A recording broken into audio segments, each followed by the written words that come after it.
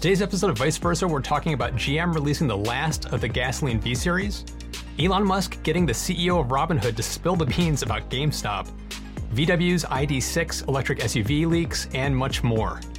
And as usual, I'm joined by Ricky Roy. How you doing, Ricky?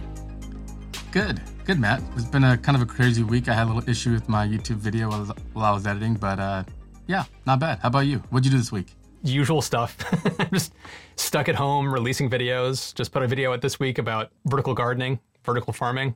Really kind of a fascinating thing that they can do right now with that kind of stuff. And that's like, I really hope that kind of catches on more. Very good video. I haven't seen it yet, but I have a bookmark. I'll check it out. My video this week was on the Apple Car and what it means. Are they going to make it? It's kind of a bizarre story, so I wanted to kind of give my 2 cents on it. So yeah, good week. Should we jump right into it? Let's jump right into it. Okay, this one is, I was reading, I'm a big car person. I don't know how many people know that, but huge car guy before EVs, and now I'm all about EVs. But Cadillac is potentially creating the last of their very special Blackwings, which is a very special trim of their V-Series, which is like the BMW AMG kind of equivalent. So what's interesting here is we are looking at the end of an era. So there was a time when, 400 horsepower and the CT5, 600 horsepower, those numbers sounded amazing, like beyond belief. Now it's kind of a yawn. It's like, okay, boring. My $50,000 very economy reliable Model 3 Performance is putting out 500 horsepower. So the craziness of runaway performance numbers. And I want to quickly just read a paragraph. So here's a paragraph I thought was really apropos. And even in their case, the appeal will be like that of an analog watch, objects of mechanical fascination. On that front, the new Blackwing looks good. When you bring your 2022 CT5 Blackwing in to a 2040 car and coffee, you'll be talking about its titanium intake valves and its 4-lobe Eaton supercharger and its aluminum cylinder heads. So it's kind of funny, but we're looking at cars that 30 years from now are going to be thought of as antiques and kind of the last of their lineage. This is especially interesting because if you're going to build a performance car going forward, it cannot have a gasoline engine. It'll just be too horridly slow. It just won't work. So welcome to the final iteration, the final chapter of the gasoline car. That's kind of the way I look at this. And we've had some nice ones. We've had some fast ones. They're just on their last leg. So that car, by the way, has a manual transmission. So for anybody who loves gas cars or manual transmissions, go out and get one of these. This will be the last of its kind. Yeah, when you put this article in and I read it, the first thing that popped in my head was smoke them if you got them, because it's like exactly they're gonna be going away. They're gonna become antiques and collector's items. It's kind of weird to start wrapping my head around that. Like we're starting to see that happening now. You read something from it. There was another passage that jumped out at me that I earmarked that I wanted to read, which was, but if we're on the verge of seeing 1,000 horsepower trucks right now, ponder where we'll be once the horsepower race is decoupled from fuel economy and emissions considerations, from the constrictions of intake and exhaust and fuel flow, from the need to keep hundreds of precisely arranged components from flying apart. The game is going to change in a way that we're not yet calibrated to understand. I thought that was this article was so well written. I loved so much of this article. And to me, that just summarized the whole thing so well to me. It's like, when you think about the complexity of internal combustion engines, it's kind of a miracle of engineering, what we're able to do and how much power we can harness from that. But at the same time, it seems so antiquated with what we can do with electric motors, and they just smoke these cars again and again. And the article just brought up how like Pikes Peak, the record holder for Pikes Peak is an EV now from VW. It's like there's just so many of these records that are being broken by EV after EV after EV. It just illustrates it's actually for that kind of thing, it's the better technology, but it still has to catch up on other aspects like charging infrastructure and the ease of use. There's still some areas where it has to catch up, but we're at that turning point right now. Yeah, exactly. We've talked about this in the past, but the end of the gas engine has been here for a while. If you look at like horrible compromises like the CVT, which I cannot stand, cars that have the continually variable transmission. It's this rubber band transmission that just doesn't give you any kind of feedback. And superchargers and turbochargers, all in the interest of like smaller and smaller displacement, which when you're not flooring it, there's less fuel and air mixture and it'll get better economy. And when you need it, you floor it and all that boost. But the reality is all those cars don't get very good fuel economy. So historically, my dream has always been, I want a car that I can just cruise on the freeway and get like 50 miles a gallon. And then when I want to, I can floor it and have a race car. Was not possible. And now I literally have that in my garage. I have a car that can go 0 to 60 in 3 seconds, and all the rest of the time costs less than a Toyota Prius. Yeah, it's kind of incredible. Which actually takes us to the next story, which is actually the beginning of kind of a series of stories, which you'll start to see a thread with what we're about to talk about. So this one is Elon Musk getting the Robinhood CEO to kind of spill the beans on what happened with the whole GameStop kind of fiasco that happened over the past couple of weeks or about a month. And I got to call out Gally from Hyperchange. If you haven't seen his videos where he's talked about the GameStop stuff and the Robinhood kind of fiasco, I highly recommend going to watch his videos. He does a wonderful breakdown of Robinhood is you are not the customer, you're the product, and the actual customer are the hedge funds that are kind of funding behind the scenes. So it's an interesting take on when you understand that the whole story about GameStop and what Robinhood did kind of starts to make more sense. But what's fascinating about this specific story is that Elon Musk went on the new social media platform called Clubhouse, which is basically just kind of like real-time podcasting or radio shows. It's just kind of like impromptu little rooms that people can jump into, and you can kind of have a audio chat in real time and bring people on stage and ask questions. It's really, really, really cool platform. I've been having a lot of fun with it. Elon came on and had one of these rooms and was talking to a bunch of people and answering questions, and they ended up pulling in the CEO of Robinhood, who also happens to be related to the whole Clubhouse thing. So there was probably a back room conversation between all of them, and they probably all know each other and are friends, which is why it happened. But Elon asked some very pointed questions about why the hell did Robinhood stop trading GameStop? And it turned out that Robinhood was their arms were kind of tied because they were suddenly forced to try to raise $3 billion of funding to cover all of these sales, like in the middle of the night. And so they had to suddenly stop allowing people to buy it because they couldn't actually cover it because they had to have $3 billion like immediately. Raises a whole bunch of questions about their liquidity as a company, that if something like this can happen and take them out, do they really have enough funding to be able to do what they're doing? Are they solvent? It raises a whole bunch of questions. And it also then raises the question of who out there was forcing them to suddenly do $3 billion and why? And so there's a whole bunch of hinky activity in the background that's going on. And I just thought it was really fun that Elon was kind of like spearheading this conversation in a very public way. Yeah, exactly.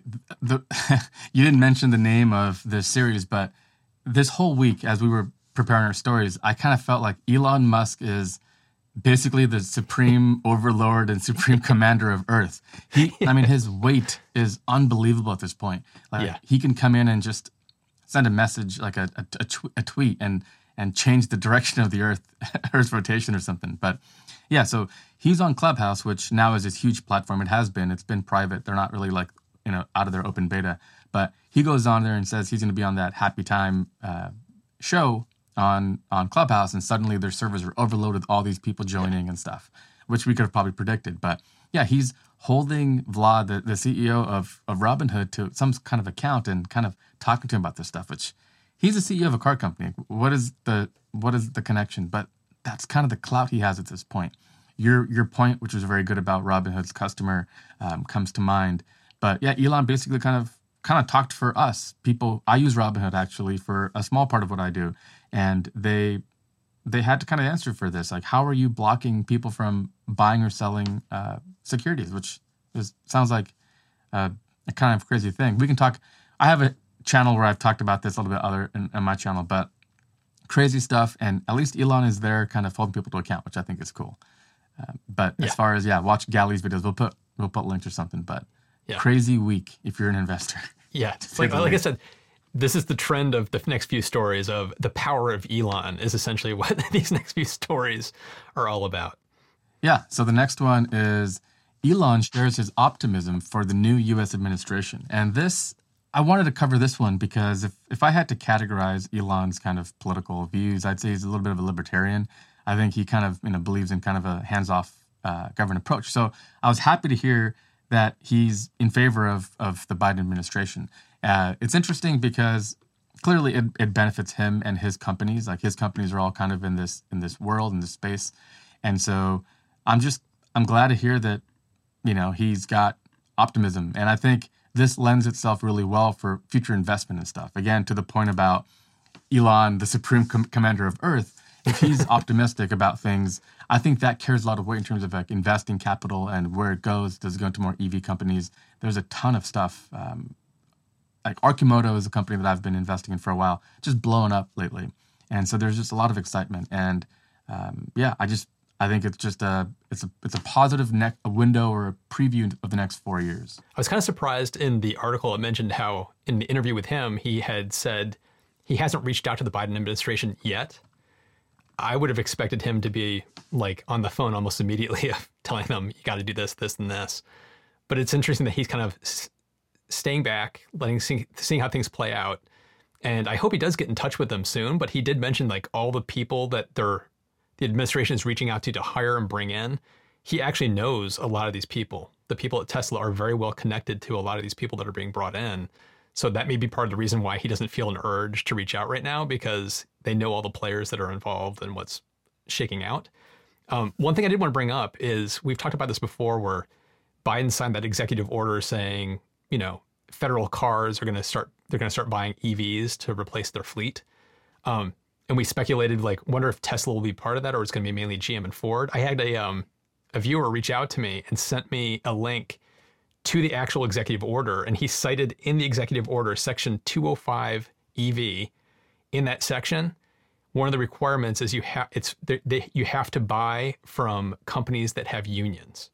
And Tesla is a non-union company right now. So no Tesla, the way the executive order is currently written. Wow, that's sneaky. Yeah. Okay. So it's going to be all Ford and GM, most likely.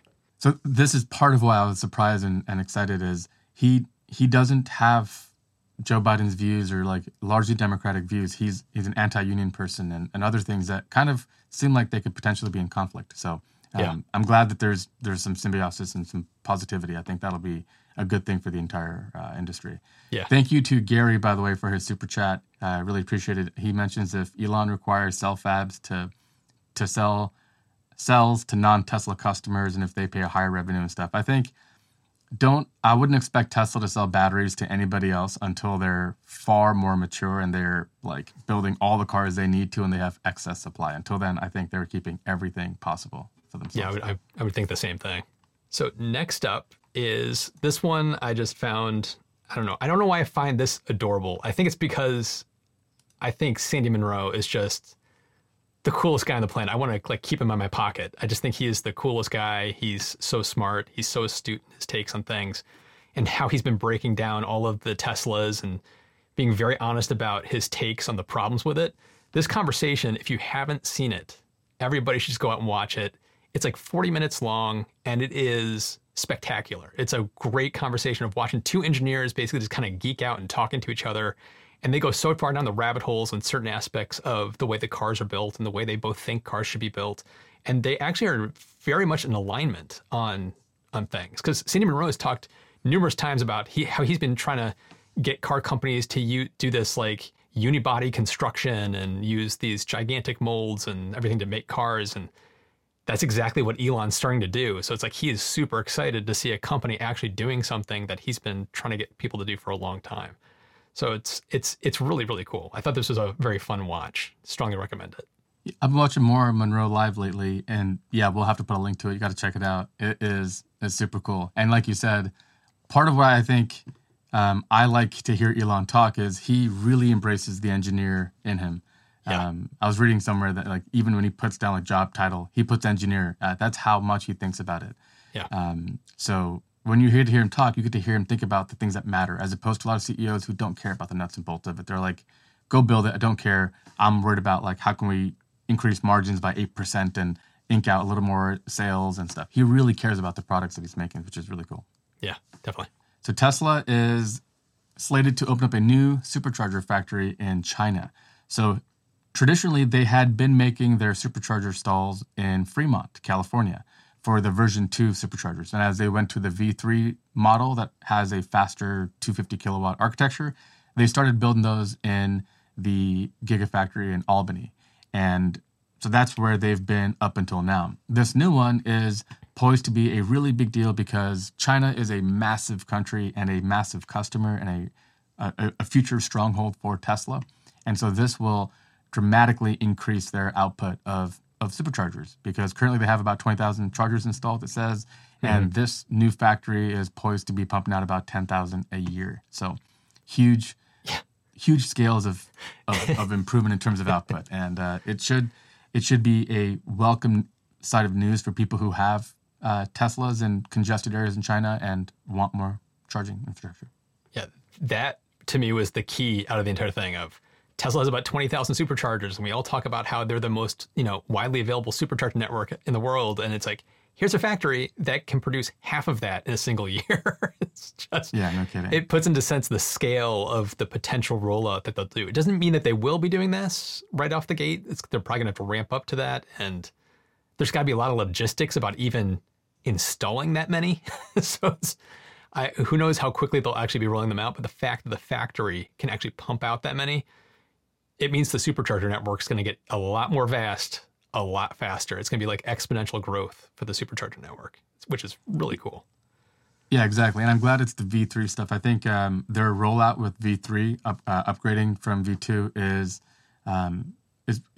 progressing faster than I thought. When I first got my Model 3, the very first V3 was unveiled in Las Vegas, and we did a little road trip to go check it out. This is before COVID. We had no idea it would be our last, but that was our first one. And now we go to several on our route between here and the Bay Area, and they're rolling out at a quick clip. One of the things that maybe you don't know, the V2 stalls, like if you have two stalls, A and a B, so you have like stall 4, A and B, they shared the output. So if you had a car charging on A and you pulled into B and plugged in, you guys would be splitting the potential output, and as a result, your charge rate would be lower. With V3, they go and have a dedicated stream for each stall, so you don't have that issue any longer, and plus the 250 kilowatt speeds. So for people who drive a lot, and there are some, you mentioned Clubhouse, I was on a couple of calls where people were talking about supercharging and kind of geeking out, and there are some people who drive like thousands of miles, even during COVID. Yeah. So this will be welcome news for the people who use it in Asia, and I didn't mention the article if they were going to ship these to like Europe and stuff, but anyways, more capacity, more output is always a good thing. Exactly. So next up, Panasonic plans to deploy the Tesla 4680 cells into production later this year. And in fact, it said sometime after April 1st is the later this year. So not that far away that they could potentially start producing these or trying to produce these. This story is kind of key because Elon's been saying all along, he got misinterpreted during Battery Day when people were understanding that Tesla was going to start manufacturing their own batteries. People initially assumed that Tesla was going to go it alone and start phasing out people like Panasonic and their partners. And Elon's been saying since then, no, we want to double down with all of our partners and bring more people on because we need more and more batteries. This is not about replacing, it's about adding to. And this story is like Elon's not lying because here it is. It's like, here's Panasonic at Gigafactory Nevada is going to be doing this. They're going to be producing this there. So it's like, this is them starting to transition and ramp this whole production up, which just goes to show that later this year, that's probably what's going to be like being used in the new Tesla Model S's that are going to be coming out for the Plaid Plus. It's like, it's going to be coming out of places like this. So it's not necessarily all what Tesla's creating on their own. So this is pretty cool news. I didn't think about this. I actually didn't know if this was going to be the case. I kind of thought they would just keep rolling 2170s in Sparks, Nevada Gigafactory and maybe move this. But this is a huge deal. It really just pushes forward timelines on some of the products that they were going to make. So when I saw the Plaid Plus numbers and how they would ship them later in the year, whereas the Model S Plaid is shipping like in a month, I knew this battery was the reason for that. Mm-hmm. And if we're talking about building these in the first Gigafactory. That's huge news. Part of why I think this is really exciting is just their foresight into how they built the Gigafactory. The Gigafactory in Nevada is not fully completed, but what they've done is they've built it in a modular way that as they build on it, each like module is self-sustaining. It can build a battery unit. And then when you have 2 of them, it can build twice as many. And when you build 3 of them, it can build 3 times as many. It isn't like typical factories are built to be, we have this booth here, we have this over here, we have that over there. It's not easy to just take them. They're not fully contained, I guess I will say. And these are. So imagine if they have these different business units that keep doing 2170s and then 2 new little sub-modules that do the 4680s. They have the infrastructure and how they've built these lines in place to be able to do that. Really exciting. Thank you, Bill O'Barr, for the super chat. He mentions he says, looks like Berlin and Austin may open earlier than projected. What do you think? I think they will. And that's actually a video I was thinking about doing. Let us know in the comments if maybe Matt and I should both do it. But about how they build their factories, it's pretty interesting, their approach. They're building at breakneck speeds in a lot of cases. I did some early research, and it looks like 2 years is what a lot of companies are taking to build factories, and Tesla's doing it in less than 1. So cool stuff and really exciting news. I think for anybody who's trying to get a Cybertruck, this is very welcome news, knowing that Panasonic is going to be making these batteries. The whole thing about it, Tesla's actually gotten much better at not overselling what they can actually do. They're under-promising and over-delivering now. Elon time where he would be like, oh, we'll have that in 6 months. And then a year later, they finally get it. They finally have learned how to manage expectations. And they're constantly saying, oh, this should be online by this date. And they keep beating those estimates. So they're getting much better at using conservative estimates when they're talking about when these factories will open or when a car will be ready for delivery. I love that. I love seeing them under promise and over delivering. So I hope they keep doing it. That's been their MO since Model 3 timeline hells. The only exception I think of is FSD, which I think is so long running that should we just let's just call that one example of under delivering and move it aside. But everything else they've been doing a good job with. Yeah. Next up, first pictures of the Volkswagen ID.6 electric SUV. And for anybody who is looking for this kind of a car, people who are kind of maybe hoping the Model X would be a little bit bigger, this might be your SUV. There's no mention of a third row, which is the first thing I was a little bit bummed out about. But look at the pictures. It looks like a pretty good looking car, very much in keeping with the ID.3 and ID.4, and that's because it'll be built on the MEB platform, just like the others. It looks like maybe the wheelbase will be stretched out behind the rear wheel, maybe a little bit more than the other ones. But yeah, I'm not sure if the wheelbase is actually stretched out, if the platform has that capability or functionality, but there's probably a little more of an overhang off the back. Curious if they're going to, like the timelines and when they'll be built. I'd imagine China, the U.S., North America would be big markets for a car like this. If the ID.4 is going to be a big hit here, I think the ID.6 would be even bigger. So this is a look at what happens when you invest in like a vehicle architecture and you actually are serious about building EVs. The rate at which new models are introduced is pretty rapid. You don't have to go back to the drawing board for the new chassis every single time. Yeah. And I'm curious what your take is on the looks, but I'll say I like the Volkswagen look. I don't love it. I love my Tesla. I love the way that my car looks. These aren't offensive designs, but I don't feel that like, wow, I really want to go out and get one kind of a vibe. What do you think? I'm probably a little more pro on that than you. I do think they're handsome cars. They're not gorgeous cars.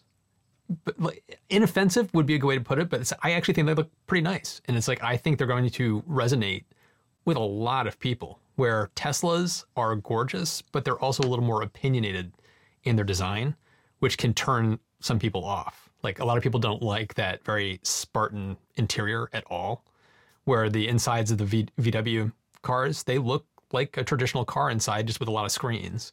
And so I think there's going to be a lot of people that just are drawn to that style of car. But they're very modern. They're very, nice. I have no problems with them. I just think they're nice, kind of handsome cars. That's probably a good way to put it. Yeah.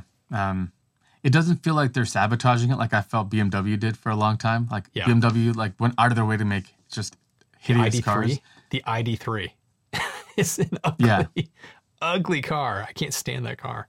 Yeah. no kidding. i3s, yeah, I don't know what they were thinking, but they're kind of getting their head around it too. But we're now at the point where if you think back to Model 3, honestly, if you talk to your friends, how many of them are ready for an electric car? I would argue maybe 1 in 10 or 15. Now I feel like everybody's ready and they're just waiting for that right model to show up. Mm-hmm. A lot of people are thinking about maybe the Rivian R1S, which is one of my favorite ones. It's like the little electric Range Rover to me. I think I love that one.